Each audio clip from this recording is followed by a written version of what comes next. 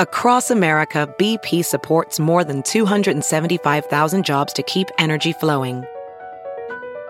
Jobs like building grid-scale solar energy in Ohio and producing gas with fewer operational emissions in Texas. It's and, not or.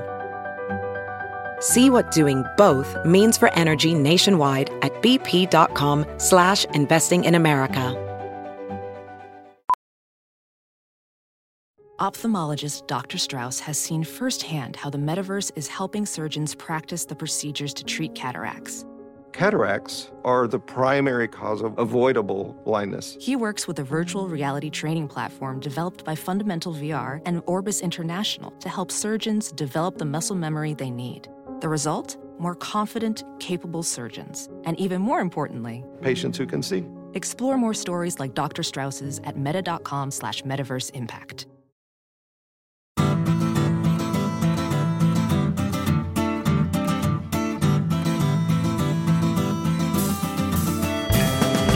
Welcome to the Sinica Podcast, a weekly discussion of current affairs in China, produced in partnership with the China Project.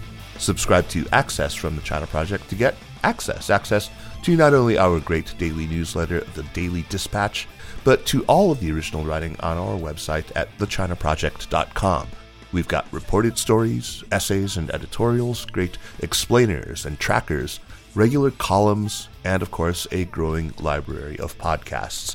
We cover everything from China's fraught foreign relations to its ingenious entrepreneurs, from the ongoing repression of Uyghurs and other Muslim peoples in China's Xinjiang region to Beijing's ambitious plans to shift the Chinese economy onto a post-carbon footing.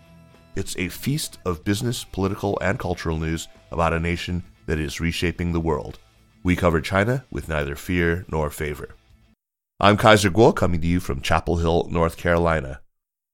If you've been listening to this show for a reasonably long time, odds are that you've heard me, and probably heard some of my guests on the program, lament the lack of attention given in Western media outlets to what might be called mainstream intellectuals in China.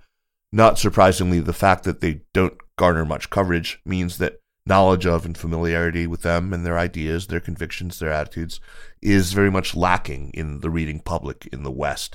If you are a regular reader of news about China, odds are you know quite a bit about official ideology, and you have a pretty good exposure to the thought of dissident or critical intellectuals. But unless you go looking for it, you're unlikely to be presented with the thinking of those in between, who are, I would assert, really the most important when it comes to getting a read on overall attitudes in China, at least among educated elites. I've often suggested that when it comes to China, as a friend of mine once wittily observed, the central question on the minds of most Americans is something like, why don't you Chinese hate your government as much as I think you should?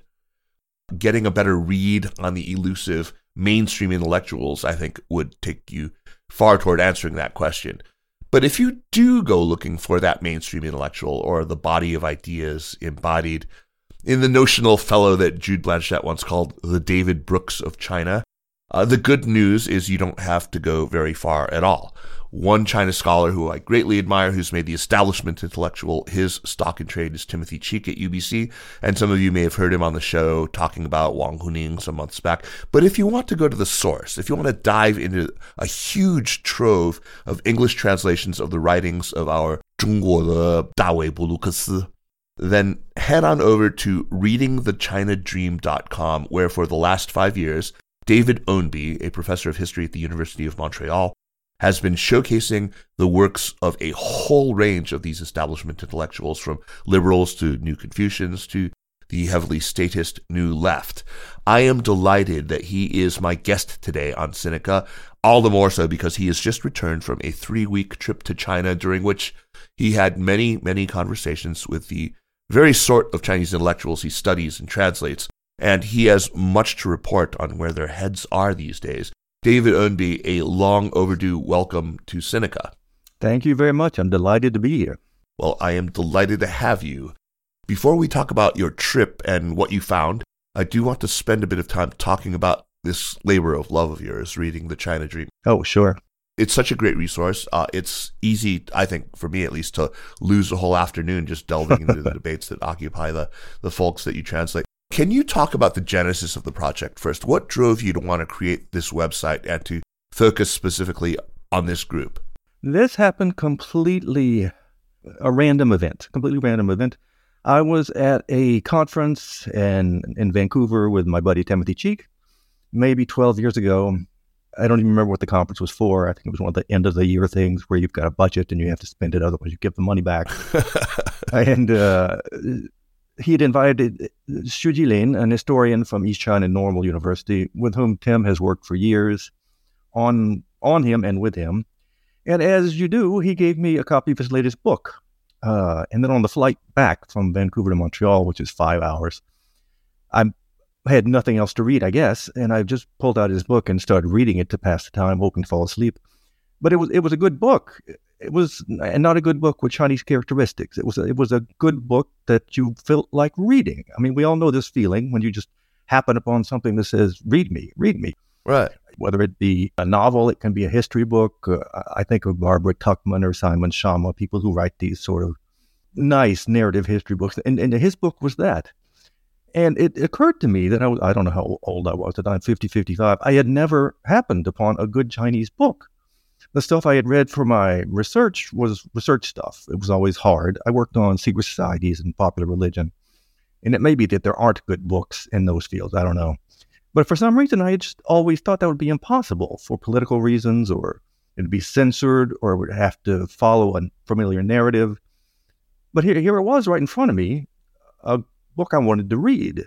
And I thought to myself, either I have happened to fall upon the only good Chinese book in existence, which seemed to me logically unlikely, or I'm looking at something that there's a lot of and we're paying no attention to. And that latter idea slowly sunk in. It just sort of took root in my head that this was something really interesting that we knew very little about. So I finished up what I was working on at the time, which I don't remember what it was, and started doing this because when this happens to me, I can't stop. It felt important. It felt interesting. And I was starting to get obsessed, I guess, a little bit. So I worked with Jilin over the course of a few years we picked together a set of essays, and I translated them. It became a book published 2018 on Cambridge, Rethinking China.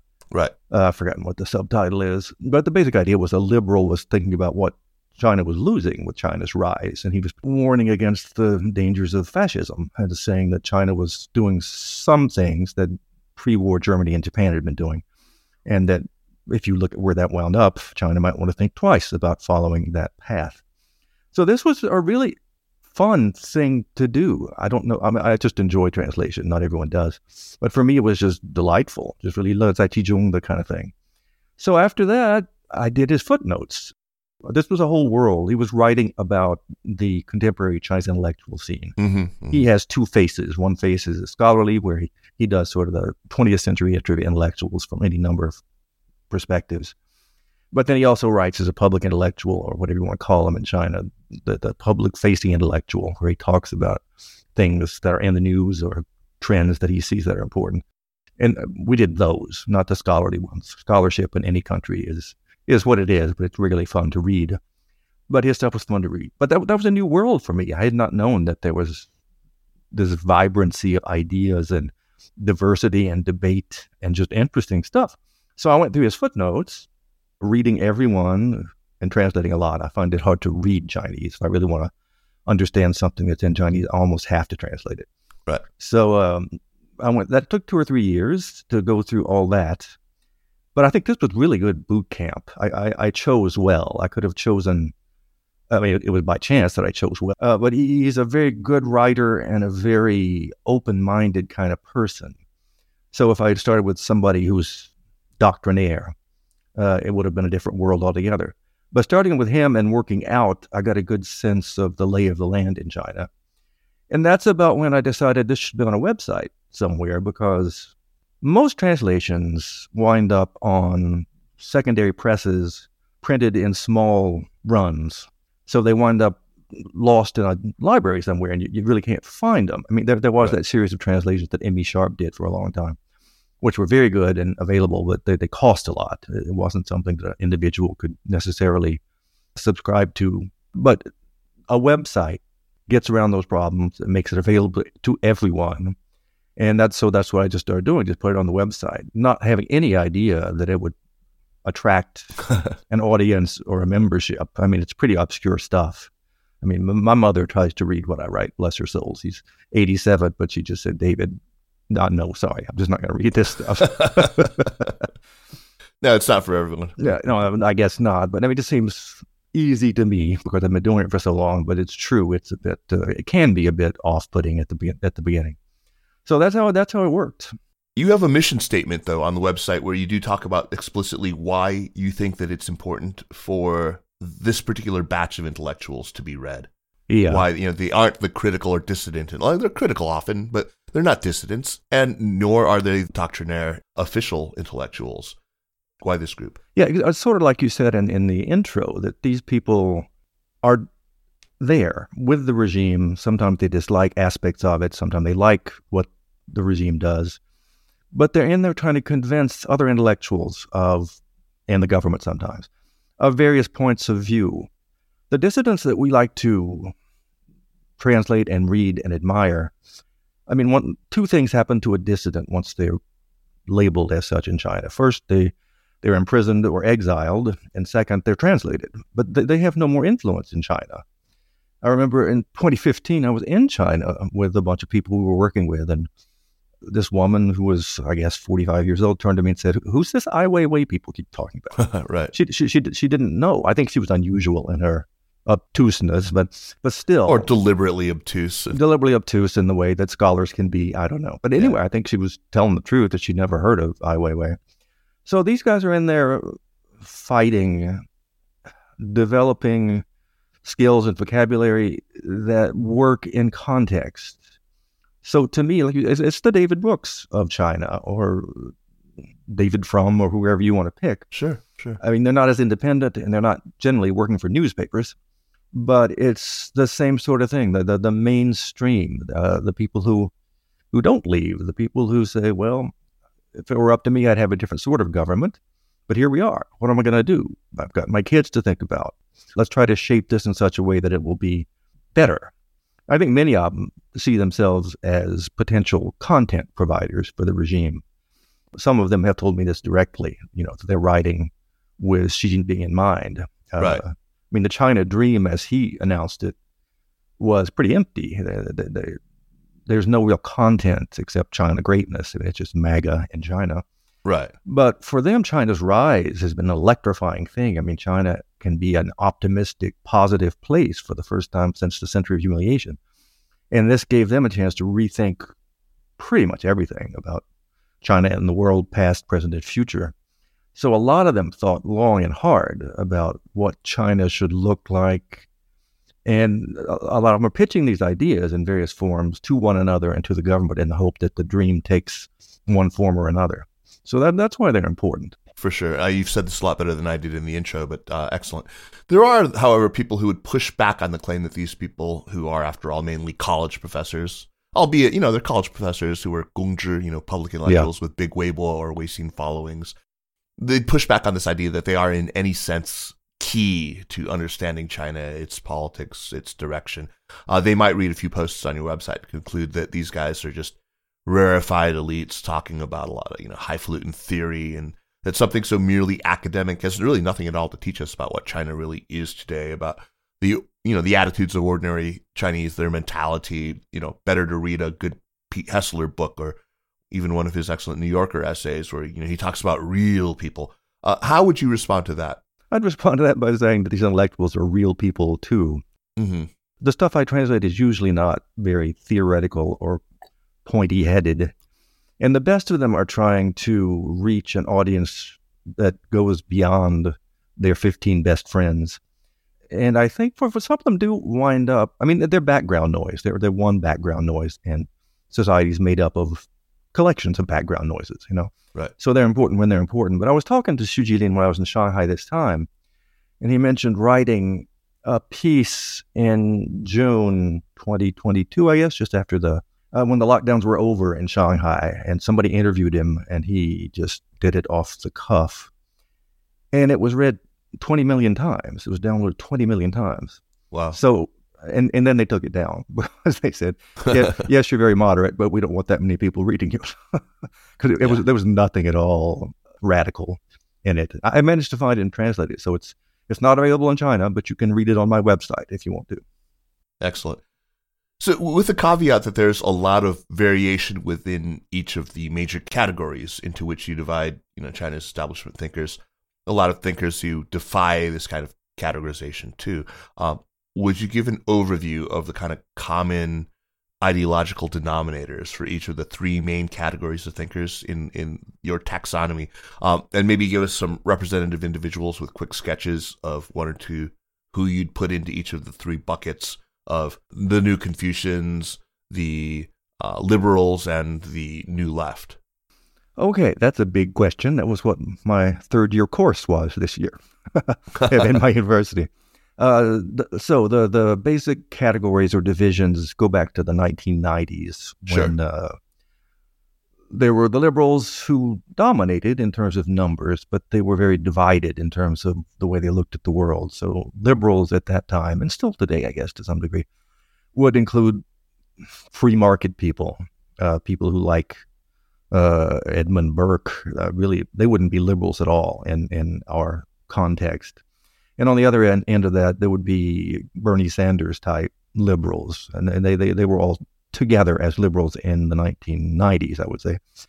Then there was a New Left, which at the outset was this mixture of sort of postmodern, post-structural stuff drawn from the West. A lot of them studied in the West, and China has translated massive amounts of stuff. So even if you don't go, you can keep up. Yeah. So there was that overlaying just a genuine, I think, commitment that they needed to fight neoliberalism. I mean, the 90s were when the government in China basically destroyed what the socialist order had been and replaced it with a market economy with a speed that is astounding. And vast numbers of people lost their jobs, and there was a lot of suffering as they went through that. I mean, Yao Yang says in one of his pieces, you may be worried about us now, but if we got through the 1990s, we can get through anything. So the New Left was fighting against that, and in a way that I think people fought against neoliberal ideas elsewhere in the world. And they were committed to keeping socialism alive. If ever they tire in their daily struggles, they just think about Francis Fukuyama and the end of history, and that riles them up again. And they go out and look through the treasure house of socialist ideas from China and elsewhere and come back with another proposition. So that's what they were at the outset. And then there were the New Confucians who were they were in a large way responding to Huntington. When Huntington talked about the civilizations, they said, oh my God, we don't have one. China had destroyed its civilization over the course of the 20th century. And they were saying, if we have to fight this battle, we need some ammunition. So that was what they were doing, going back to the Confucian tradition, looking for agency. And I mean, some of them, I think, were working to find a cover for benign authoritarianism, but it was a genuine cultural crisis that pushed them to try to revive all that stuff. So the 90s were a time of great debate. As things moved forward, China's rise, getting in the 2000s, I think that's when they sort of realized. I mean, I was in China a lot in the 1980s and 90s, and all I remember is a construction site. I mean, it just looked like a bulldozer had gone through, and they were trying to put it back together. So no one could tell China was rising. I think it took many years. And it was, Ganyang said somewhere he read about it first in Time magazine and looked around and said, they're right. We have done something here. So that changed things up in many ways.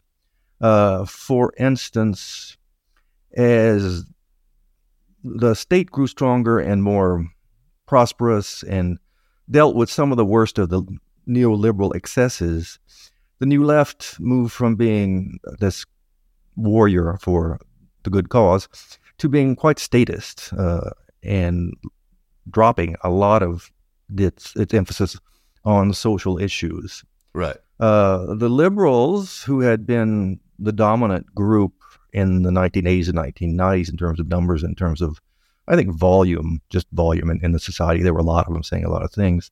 Yeah. they lost a lot of traction as China's rise made China look good, because they were basically wanting some kind of democratic market-based order. And once China succeeded, that sort of pulled the rug out from under them. So they didn't, and they still don't know quite what to do. We can talk about that further if you want to. I mean, there are a lot of Trump supporters among Chinese liberals now, and that's Sun Liping and stuff. Gao Chuanxi is a big one too. Yeah. So that happened. So the new left moved toward the state. The liberals sort of lost their voice. New Confucians made a big play to get Xi's ear in the early part of his mandate. And there was a lot of writing about that, but he didn't fall for it. So they're still out there pitching, saying pretty much the same thing, but I feel like their moment has passed, I think. Mm-hmm. For typical or representative figures in each of those schools.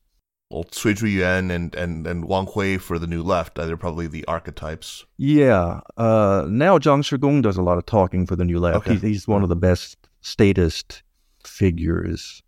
I talked about him. I gave a course at the Collège de France in Paris last year and devoted an entire hour to Zhang Shigong. And Jean-Philippe Béjart, who studies dissidents, just yelled at me, telling me I had wasted my time and why was I talking about this terrible person. It's true. I don't like his ideas at all. It gets quite close to fascism sometimes. But well, we don't need to like people to think that they're important to understand. Right? Well, that's my point. That if we don't reflect what's out there, we're presenting a false image of what China is. So I've translated a lot of him. Yeah, Wang Hui or Cui Zhuyan, both of them represent the 1990s version of the new left very, very well, because they're heavily influenced by stuff from the West. And at the same time, they're dedicated socialists trying to revive something. They're very interesting thinkers. Wang Hui, certainly at the outset, is well worth reading. I haven't translated a lot of him because people have already translated a lot of him. He's sort of the darling of the left in the U.S., which is a weird marriage in some ways, because Wang himself has become quite statist, which is not exactly where you want to be if you're a leftist in the States, but a typical figure in the liberal camp would, I think, be Xu Jiling, who wrote all those very powerful essays sort of attacking the New Confucians and the New Left in the 2000s, but has since moved away from this because it's kind of dangerous to do that now. And as he said to me this time in Shanghai, and he said it in the past too, I really like living here, but I really don't want to go to prison.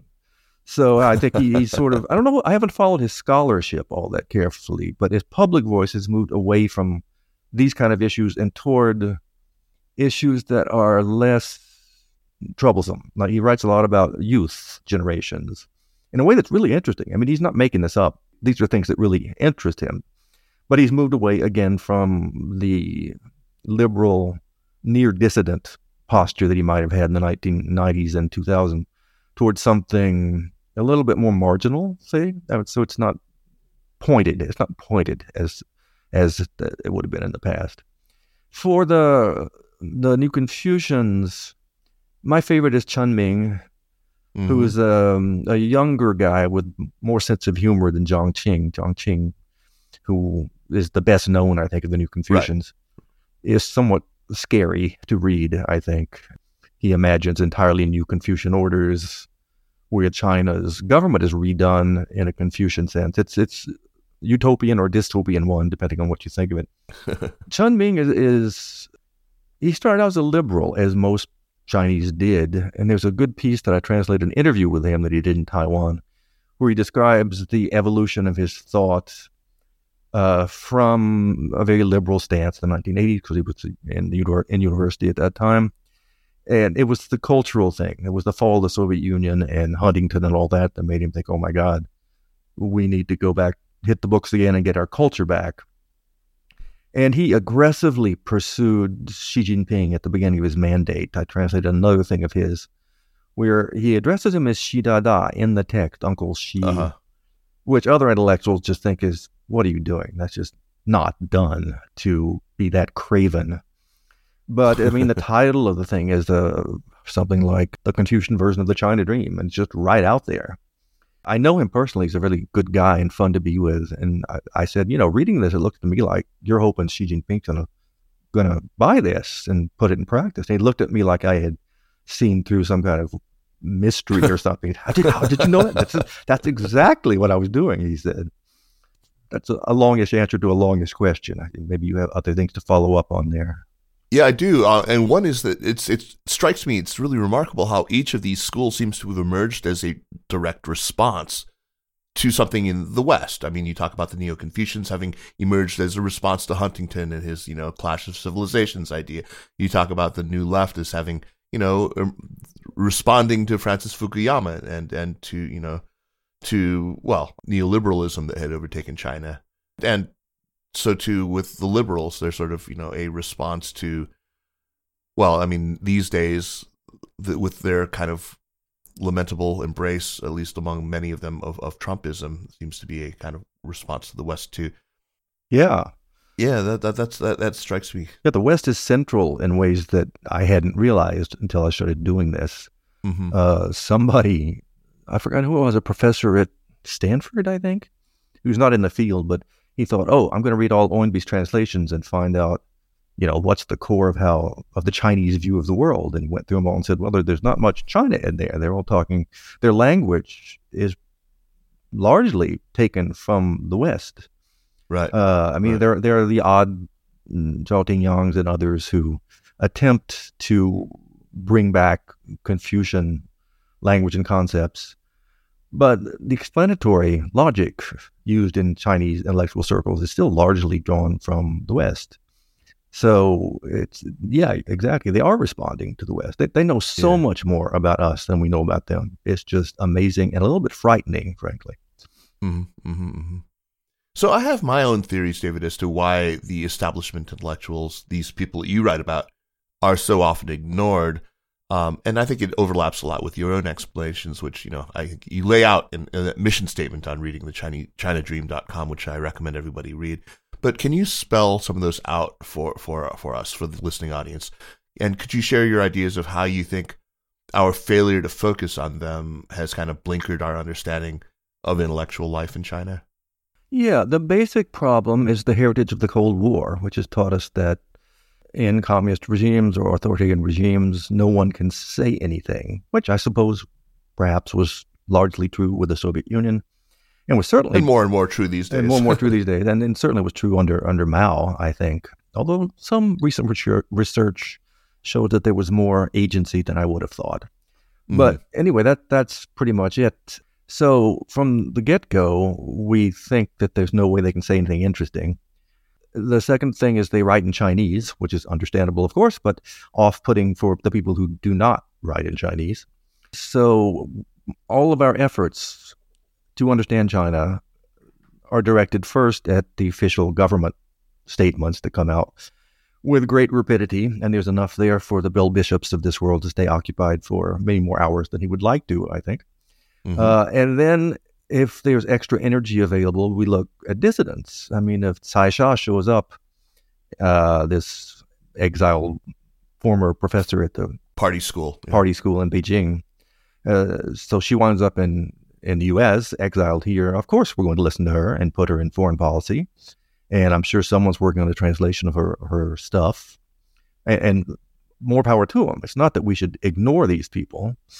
But the danger of this approach is that we get nothing, no vision of what Chinese mainstream life is like. I mean, anyone who spent any time in China knows that there is a mainstream life. There's TV, there's radio, there's podcasts.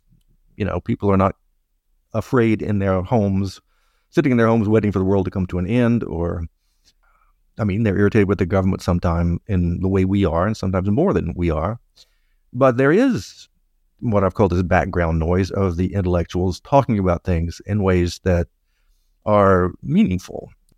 To me, if you read the people I translate, the feeling I get is that we could easily have a discussion with these people, that common concerns are easily identifiable. And China and the U.S. desperately need to talk to one another. So although I didn't start out with this in mind when I was doing the project, by now I feel like if I can push it anywhere, I would like to push it in that direction to humanize China, to make Americans and French and other people realize that if we could somehow push our governments to the side or get them out of the room, we'd have no trouble at all discussing many, many things. Most Chinese liberals, for instance, and this is many, maybe not most, I don't know, but a lot of them are sort of Rockefeller Republicans. Right. When we think of Chinese intellectuals, we think they're all hardcore socialists, which is a kind of a natural assumption to make given what the regime is and the basic education everyone has about China. But these guys are not like that at all. I translated a lot of stuff that they wrote about Black Lives Matter, and these were written by friends of mine whom I admire and have spent a lot of time with. And I was amazed to find that they were really quite against it. Because it destroys the possibility of consensus. Their fix on this is that any kind of identity politics or politics of victimization just means getting more and more selfish and fragmented and divided. And they prefer, these guys like Huntington too, the Huntington notion of Anglo-Saxon consensus. It's a very strange thing to read an entire text praising 19th century Anglo-Saxon values in the United States. Maybe not entirely surprising coming from a country where, 92% of the people are Han, right? Could be. Anyway, there is that, right? Yeah. Yeah, it's lamentable. But so you've just advocated for more sort of intellectual to intellectual contact, and about 4 weeks ago you got on an airplane and you went to China and you did just that. So let's shift gears and talk about that trip. Before we get into your overall takeaways from your multiple conversations, maybe we can just start with your itinerary. How long had it been since you were last in China? Where did you go this time, and what academic institutions did you liaise with, and so forth? The last time I was there was in December 2018, and I was there just briefly.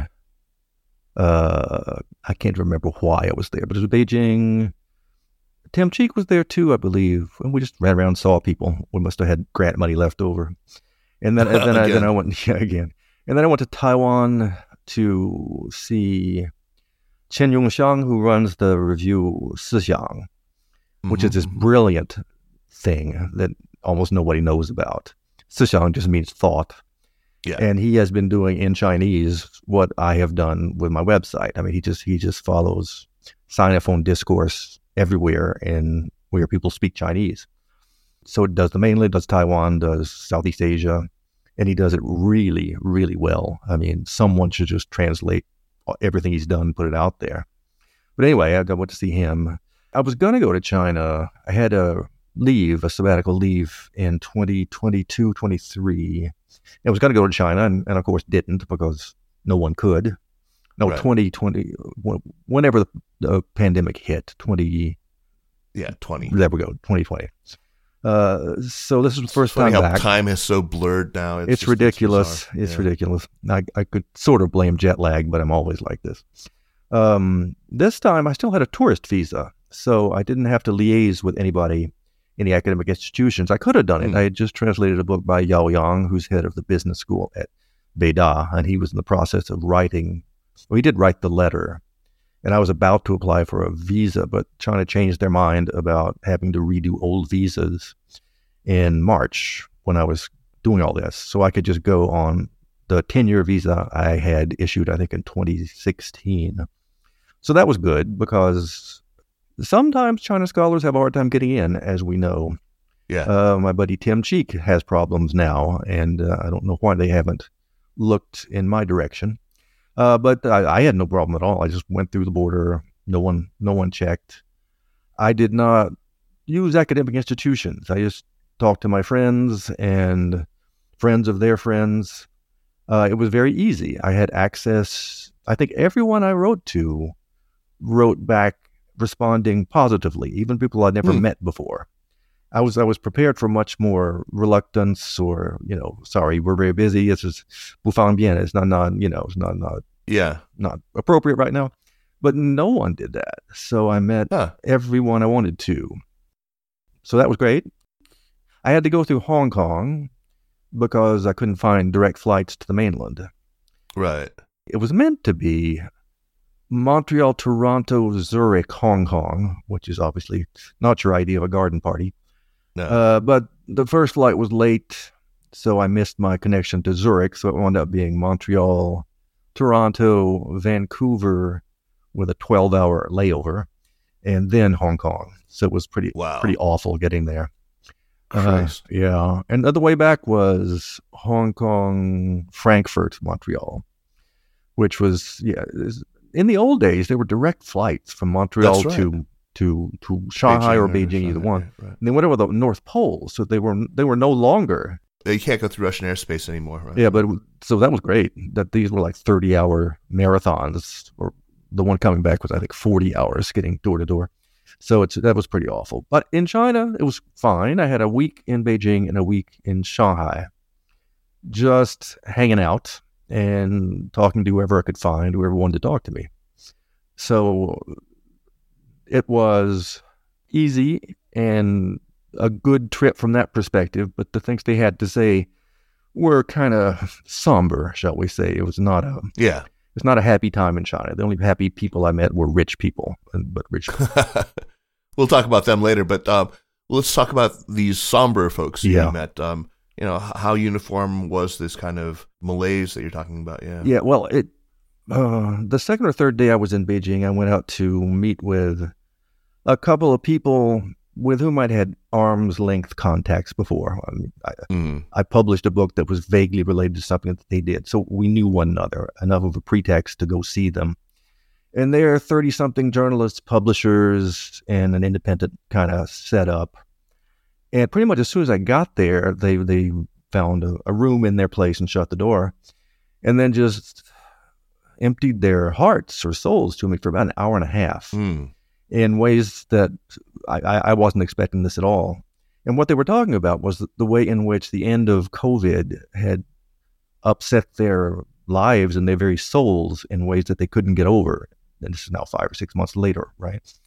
And they were both angry, just visibly furious. One of them said to me, "You like to think your government cares a little bit about you, but no." And she said, I have to rethink everything I thought I knew. I have to think what my parents went through, what my grandparents went through. What, is this all just been a joke? This, So it wasn't the lockdowns, but it was actually the volte-face? It was the terrible ending, that sort of horror movie ending where they said, all right, you want freedom, we'll give you freedom. And they just turned off all the controls, didn't bother to vaccinate people, didn't bother to stock up the drugstores, and just declared victory. All right. They just said, oh, Omicron's a minor cold, you'll get over it. And if grandpa dies, well, he was old anyway. So, and it was done in such a way, from the outside, it was obviously incompetent and cynical. We all saw that. But I had not realized the extent to which it was lived as an existential crisis within China. So one of them was mad. The other one was just lost. It just kept talking about nothing in my upbringing, nothing in my education prepares me to think about this. I don't know what to do. And he said, I now understand what Tang Ping, lying flat, really means. That me and people like me do not want to be part of this system. I don't want a government job. I don't want to work in some company. I don't want to become those people. I'm going to just get out of here. So, and it was really something. It was one of the most intense conversations I've had any time in my life. And these were people I didn't know at all. Let me make sure I understand this. So this is sort of a loss of confidence in the kind of exalted competence of this technocratic leadership that was, delivering the goods. Yeah, yes. Yeah, I think that's what it is. It's just that, we focus in our media on Xi Jinping and everything he does wrong. But in China, that's just baked in. They've lived with authoritarianism forever. So some like it, some don't. But it's not their daily fare. I know some intellectuals for whom it is, but for most folks, you're born there, you grew up there, you just deal with it, right? And China's, what's water? Exactly. And China's performance in general has been quite good. China looks good. The subways run, the restaurants are open, things function, And it was just the manifest cynicism and incompetence of the ending of all that. So the first year was rough, but okay, because China was doing great things and fighting the virus in such a way that it kind of worked. And you could see China as leading the world for the first year of the fight against the pandemic. Second year was more of the first, but with a little bit less confidence and success, and people were getting tired of it because it was very heavy-handed. And the third year was just awful, because the third year, the rest of the world was Omicron and getting over it, and China was the lockdowns and constant testing, and just, you couldn't live your life anymore. And then and with that came, of course, the constant propaganda that we're doing the right thing, that we care about the people, that if we do something else, everyone will die, et cetera, et cetera, et cetera. And then they just did that. They just, on a dime, reversed the policy. Everyone got sick, and a lot of people died. Yeah. And those two people just said to me, I don't know what to think about my life anymore. I just really feel off kilter. And it sounded like they were mourning. One of them was mourning something. That's what occurred to me later, mourning some sort of confidence, or he'd lost an exalted leader somewhere. And these are journalists, so they're not. I mean, they're cynical people. You can't be a journalist without being cynical. I'm trying. I mean, they read the news. They know what's going on in the rest of the world, so they weren't naive. But something about that ending in December just marked their soul in a way. And the next day I was having lunch with a professor I had never met. And I had been really struck by those conversations, by just the manifest pain they revealed. It's very, very, I can't remember ever doing that to a stranger, revealing an intense pain that I was suffering. But anyway, I thought maybe they're just weird, maybe that's just their thing. So I asked this guy whom I'd never met, I said, I met with people yesterday, and they said what I just told you. And then also they can't talk about it because China succeeded. If you talk about how bad you feel, someone will tell on you and you'll get in trouble for not being with the program. So it's like millions of Chinese are sort of living post-traumatic stress disorder. They're just walking time bombs. And this guy, whom I never met before, said, yep, that's pretty much it. Wow. Everyone in this room at some level is living that. And they all said, you see it at work. People are just, they don't function anymore. They're angry. They get in one of those faces. It's just really like, like the guys who came back from Iraq or something, that's with this. And I said, I walk around the streets and I go on trains and everyone's normal. I said, yeah. Everything looks normal, but we're all trying to deal with this in one way or another. It was confirmed over and over again with other people I talked to. Yeah. When I've talked to people who've shared similar sentiments, and I have, what they've often said is that, if it weren't for the hubris, if it weren't for just all the sort of shameless braggadocio about how well we were doing compared to the rest of the world, it wouldn't have felt so bad. But that's what really, really sort of, put the nail in for a lot of them. Like what do you take us for, right? I mean, yeah. They didn't talk about that, but I'm sure they could have. They just didn't go in that direction. No one mentioned His Royal Highness in this context. They just talked about the state in general, how it didn't take care of them and, in fact, abused them. So has the end of this, the zero COVID strategy, that abrupt, dropping of all the measures, has that affected the public's trust, do you think, in other key national strategies? I mean, is there a ripple effect on perspectives toward, technological autonomy or common prosperity or what have you? I think people have just basically clocked out. They're just not paying that much attention. I was struck over and over again, and it disturbed me greatly that no one's reading anymore.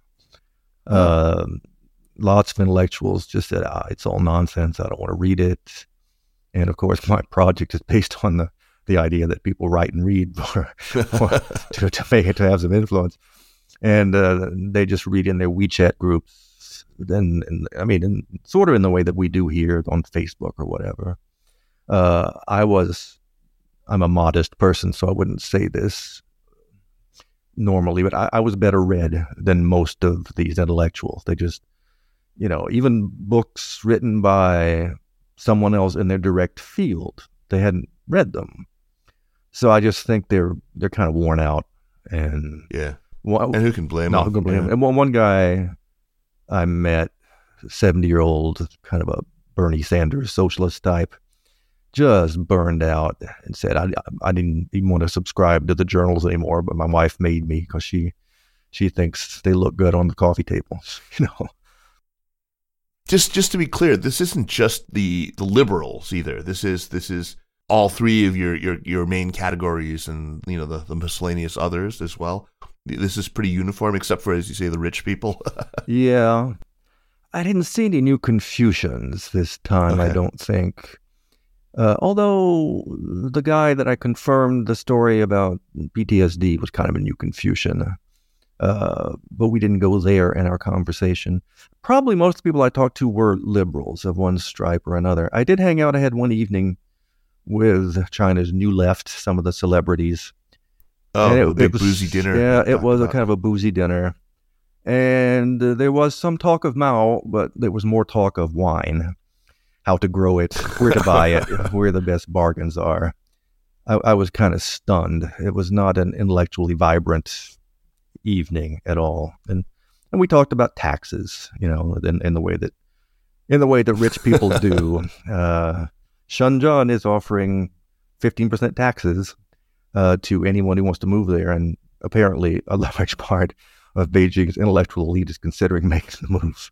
I think with the top tax rate in 45%, Beijing is over. Yeah, it's over 40%. Yeah. So they figure, hey, I'll just hang up my shingle down there and send my kid to college easier, right? So so that's what we talked about with the New Left that night.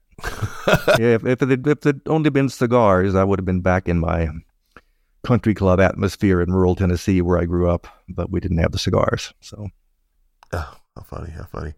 So how has this shift in perception affected the intellectual community's relationship with the government and with each other? Do you think there were new kind of alliances forming, or existing ones breaking down? I mean, it's clear to me just from talking to people that there's less willingness, there's way more trepidation in actually talking about the government, about, you know, Xi Jinping himself, obviously, about, you know, the political leadership in general. Is there a sense like that this moment might mark a turning point of something? A turning point, yeah. Yeah, a lot of people talked about turning points, but they all said it's too early to tell. And also, they can't talk about this turning point. It's too dangerous and it's too painful. Someone would have to articulate it in some way, or the government would have to make other fumbles that went in the same direction, it seems to me. Most of them, as I said, they're just trying to do something else. My liberal buddies in Shanghai, who are about my age, so 60 and more, the ones with any kind of motivation and talent, get out of the university setting and talk to entrepreneurs and make money. The university environment is not very inviting. That's where most of the authority over them is exercised. Right. And they just get out and talk to somebody else. I mean, that's what the good ones do. They're always finding entrepreneurs who will invite them to give a talk about something. And they find talking with the entrepreneurs interesting too. They find the entrepreneurs extremely intelligent, which makes a lot of sense, of course, because they've been out in the real world fighting their battles all these years, and they know some stuff. I might mention in passing that one of my buddies who does this a lot said that none of the entrepreneurs have any sympathy for America anymore.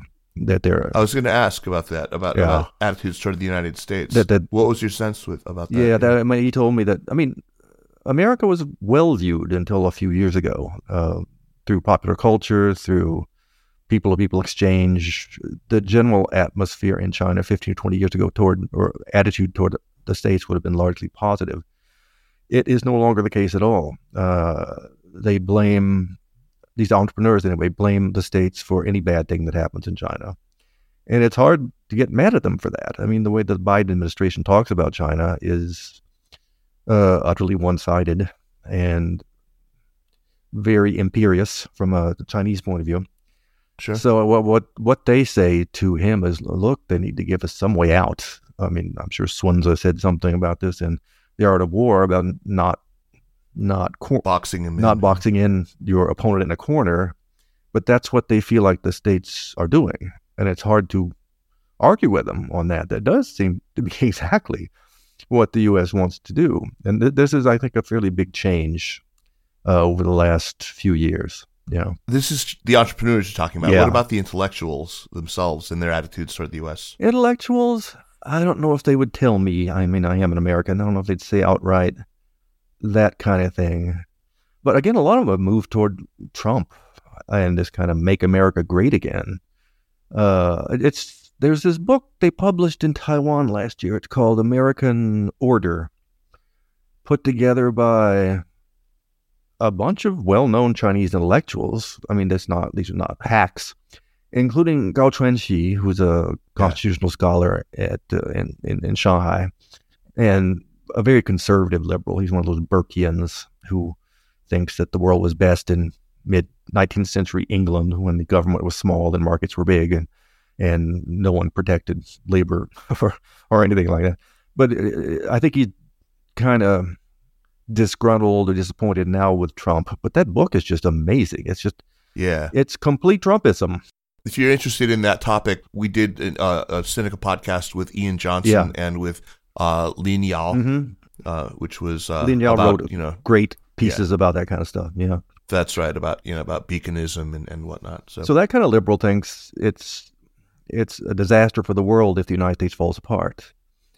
So they're angry, but they're not angry because we're being imperialists. They're angry because we don't get our house in order and rule the world through a good example. Yeah, you'd think that dissatisfaction with Beijing would translate into maybe a more positive attitude toward Washington, but it sounds like they're kind of where I am, where both my parents are fighting and they're both assholes. Yeah, I think that's pretty much it. There were some positive people. There's a young historian scholar named Shi Zhan. He was born in 1977, I think. Yeah, 77. And he's the person, by the way, he translated most recently, just a quick potted bio. He's the author of this kind of controversial work of history called The Hub, 3,000 Years of China. It's 枢纽3000年中国.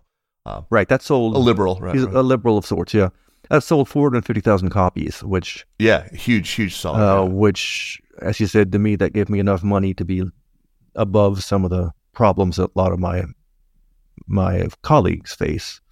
So he now has a position in Shanghai while he lives in Beijing, and he said, well, I can always be elsewhere when I want to. But anyway, he had all sorts of really interesting intellectual projects that he's working on. So he is not clocked out at all. He's still very much plugged in. And he's a huge media presence too. China is such a media place now. Everybody and anybody has their channel on Bilibili and everything else, and they spend a lot of time with this. So he was positive and believed that he already has in mind a saga of Chinese identity from day one through now that he's going to write in 10 years. I mean, he's already kind of got outlined. And I mean, this is someone with a lot of chutzpah, shall we say. So I'm going to follow him because I think it's important to follow someone who is positive. The other people who were positive, this is an interesting kind of thing. I spent an afternoon with the editorial board of the Beijing Cultural Review, Wenhua Zongheng, which is a major journal in China. I've translated a lot of their stuff, and they wanted to know who I was because they wondered why I was translating all their stuff. And they couldn't figure out what my motive was. And I told them it was world peace. And I said, really? Said, I'm doing it for world peace.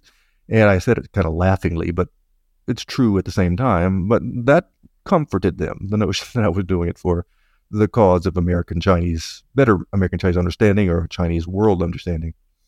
They are incredibly statist, however. I mean, I can't imagine a journalist anywhere else in the world being quite that enthusiastic about what their state was doing. I mean, most journalists are thoroughly cynical people trained to look for the worst in everything.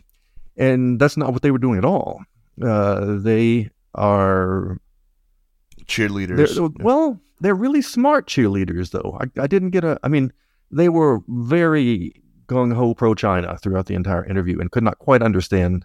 They were missionaries about it. They kind of, since I translated all that stuff, they wanted to know why I didn't want to get fully on board, and we would do all these projects together. And I said, well, once I do that, people will not read me because I won't be seen as independent anymore. And they said, oh, yeah, that makes sense. But they are positive, and they still are they do quite good work. At various times in this odyssey, I've been tempted to just read and translate them because they seem to have their finger on the pulse of China in the sense that they identify really important issues. And they either commission, or I don't know quite how they do their work, but they find really good people who write things that are not cheerleading.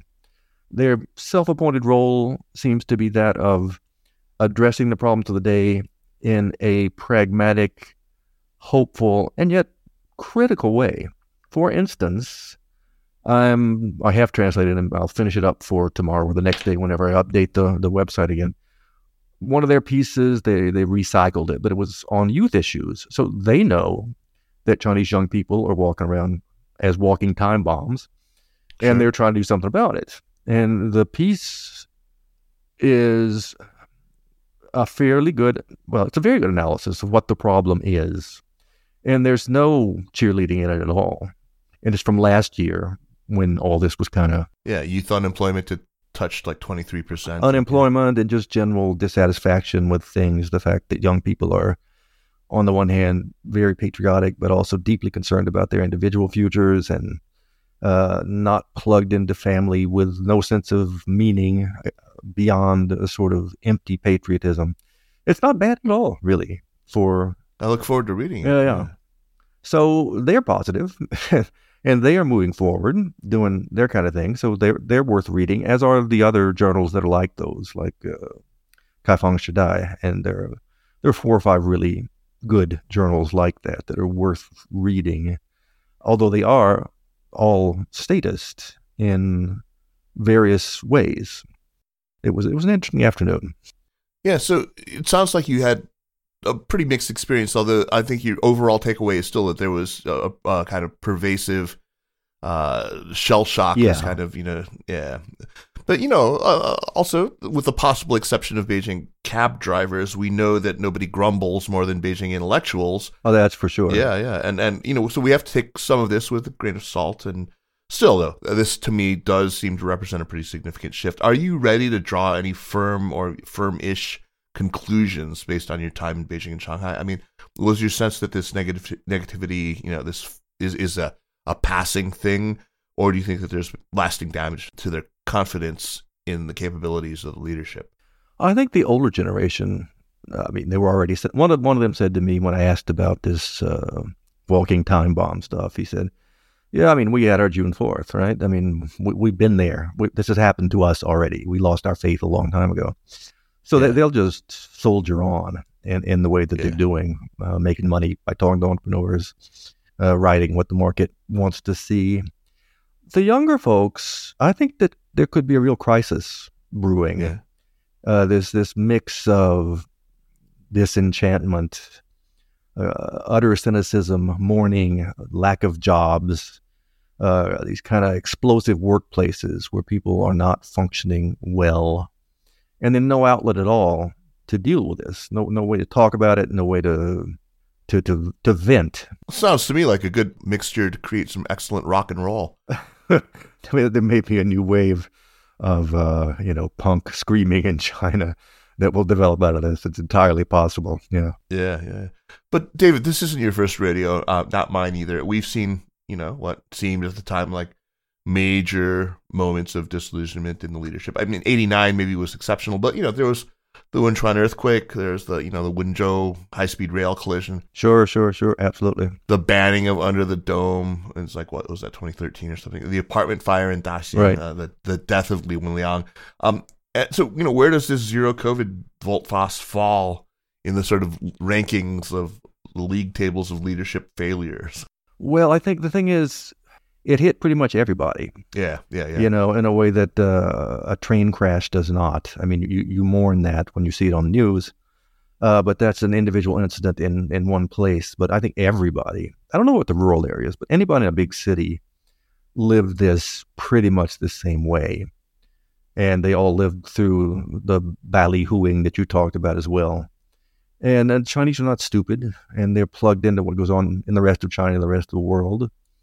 Still, like you say, the weight of history, of path dependency is pretty strong, and people have an immense capacity to forget things. I mean, that's why people have more than one child. You forget how bad it hurt the first time. So, I mean, if I were a betting person, I would bet that this would just go away over the course of the next 2 or 3 years to show up in somebody's excellent but obscure novel 5 to 10 years down the road. But they were really upset. I mean, it just upset me for a long time. The conversation I talked about with those two youngish people was really quite something. Yeah. It really set the tone, too, because it's like that happened like your second day in country, huh? Yeah, and it was followed by I think it was that same evening with the wine New Left crowd. I can't remember exactly what the schedule was, but I think maybe the day after. So that was quite the interesting contrast, Yeah. I would love to have been a fly on the wall at any of these conversations, but for the last thing that I want to ask you about, though, is sort of this biggish idea of mine. For maybe the last year or so, this idea has been gestating in me. I'll try to give you the simple version and assume that you have read your Joseph Levinson. I have always bought his assertion that the question that's been at the heart of modern Chinese intellectual history goes something like, how do we create national wealth and power? And his assertion also that any satisfactory answer has to pass the tests of being both true, that is, does it actually deliver the goods? Does it create wealth and power? And just as importantly, of also being mine, that is, something that feels Chinese, is consonant with what Chinese intellectuals believe to be their own inheritance, whether that's cultural or intellectual or what have you. I've begun to think that now a critical mass of the Chinese intelligentsia believes, maybe without even having realized it or really thought much about it, that this has actually been achieved, that the question's been answered, that, China, we realized it was rising. Now they sort of feel it's risen. China's obviously not going to be pushed around so easily anymore. It's not going to be, have to retreat in every instance where it faces the armed power of the West. The answer seems to be, delivered in this weird syncretic amalgam of technocratic Confucian-Leninist market-driven socialism with Chinese characteristics, of course. I mean, it's totally clumsy. It's totally hard to name neatly. But, arguably it's delivered the goods. It does feel Chinese. And so I keep asking myself, okay, if we assume that the old question is answered, the wealth and power question, or will be answered soon, then what is the new question? Is there a new question? I have my idea of what that might be, but I'm curious to know what you think the new question might be. Or if you think this is a bunch of hooey in the first place. No, I don't think it's a bunch of hooey. I wonder what, China's leading entrepreneurs think. I don't know. Some of them probably write books that I don't read. I think that kind of self-assurance might be found there, in their writings, or maybe the writings of military generals if they do such things. For my intellectuals, I think they feel something. They feel the success, but when they start to write it, they have a really hard time because their conceptual baggage, the vocabulary they use, still is deeply, deeply Western and reflects their training and their thinking over these years. So whenever they reach toward Chineseness or questions of agency, the language gets really slippery. What I think might happen is the younger generation, they just won't talk about that. Like you say, they've made it. That it's not a big deal. Xu Jilin has written stuff like, we've got wealth and power now, but we've become just like the other guys. I mean, we lost our soul, right? And I think of people like Xiang Biao, with whom I've worked a lot. The guy who was at Oxford, he's now at Max Planck. He's a social anthropologist. I translated a book of his. Such an interesting thing. Yeah. And I don't think he worries about that. Once you've made your name out somewhere else, you don't necessarily worry as much about Chineseness. You just be Chinese. And his questions, and I hope to work with him in the future. I'm about to retire and move to Switzerland, actually. So, congrats. and I might work with him. I'm an associate at his institute. He's working on common concerns, meaning how to bring the world together, how to bring people together in meaningful ways that fly under political borders and stuff like that. So he seems not to be concerned at all about Chineseness. And he's born in 74, I think. So he's a youngish type.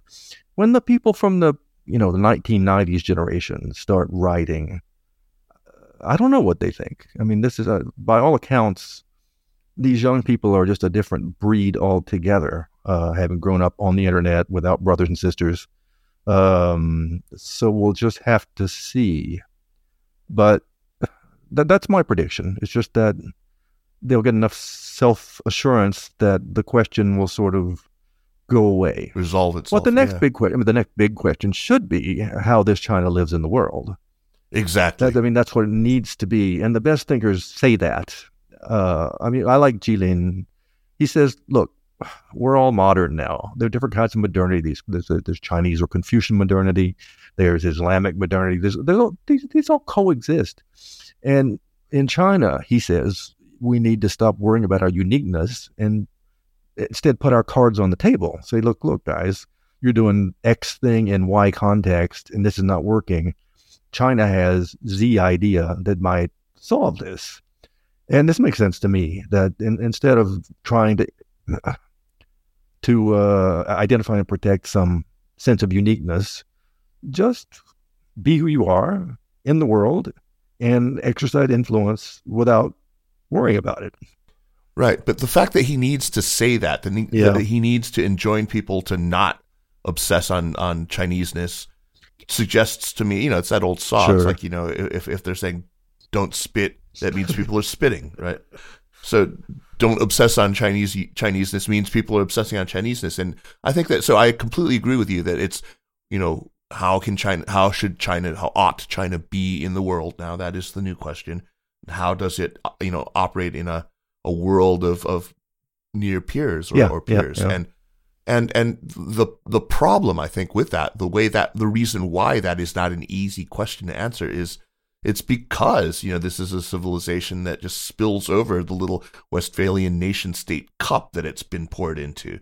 And there's goop hanging out the sides of the cup. And that's where, the pain points are. That's where, when you put it in the cupboard with the other cups, it pushes up against those things. And so, it's that inability to confine Chineseness just to, it's not congruent, right? It's deeply felt, I think, in a way that I've never felt my Americanness. I mean, I just don't, I never had the century of humiliation, right? So I never had to think about that. But I think for all of them, it still is deeply felt in a way that is sometimes hard for the rest of the world to understand. Yeah. That's really the first step in exercising that cognitive empathy. Is if you don't get that, if you don't get why that is deeply felt, then you're kind of lost, right? Yeah, missed the first button. Yeah. David Ownby, thank you so much for your generosity with your time, and even bigger thanks for doing what you do. My pleasure. With the readingthechinadream.com website. It's just such a great resource. Cannot recommend it more highly. Speaking of recommending highly, let us move on to recommendations. But first, a very quick reminder that if you like the work that we're doing with the Sinica podcast and with other shows in the network, or with things like our YouTube, The Signal with Lizzie Lee, which if you're not watching that, that's just amazing. Lizzie is such a great colleague and such a brilliant interviewer. Please support our work by becoming an access subscriber to the China Project. You'll get our newsletter, the Daily Dispatch. You'll unlock the paywall, read all the great stuff on our website, and do your part. Become a subscriber. Thank you. On to recommendations. David, what do you have for us? One book I read in the last little while really jumped out at me. It's a novel by Domenica Starnone, Starnone, called Ties. It was originally written in Italian. I found this because I was reading Jhumpa Lahiri, the author who that she grew up in the States. I think she's from some part of India. So she immigrant but grew up in the States and then wrote in English and then fell in love with Italian and moved to Italy and wrote in Italian. and then translated her own work back into English and wrote a book about doing that. So that book is called Translating Myself. And I had read her stuff, her stories, always liked her. And I read this, and she talked about translating Starnone, the book Thai. So this is where I ran across it. So I thought, that'd be fun. So I just got it on Kindle. And it's just, everyone listening to this, stop doing what you're doing. Go to the Kindle store, buy this, clear an afternoon, and read it. It's just the most fantastic thing I have ever. The story is, it starts with an affair. Family, husband, wife, 2 kids. The guy has an affair, leaves the family. So the first part of the book is the letters that she writes, the abandoned wife writes to him, trying to harangue him into coming home. And it's done with just such grace and wit and such anger. It's just amazing. The second part of the book, this is a bit of a spoiler alert, but is that couple gets back together. And this is like 50 years later. They're an old couple. And goes through what they're like now after they got over the affair. And the third part of the book is just the kids who are now grown up. And it's just astonishing. The writing is out of this world. I don't read Italian, but I like this so much that I read the same book in English, Portuguese, Spanish, and French. Oh my gosh. in the way that you're a musician. You like probably listening to covers of the same song done by different artists. I do, yeah. So that's what that was like, just doing paragraph by paragraph through the work. Wow. So that is, I'm buying it right now. I mean, I'm on Amazon right now. Well, seriously, to clear your afternoon, I don't think I will. I read it without breathing almost. It was just that good. And he has 2 more other things as well, but. She's translated another book of his called Trick. Yeah, that's good, but it's not as good in my view. I think a third one as well called Trust, maybe. No, she's a fantastic writer.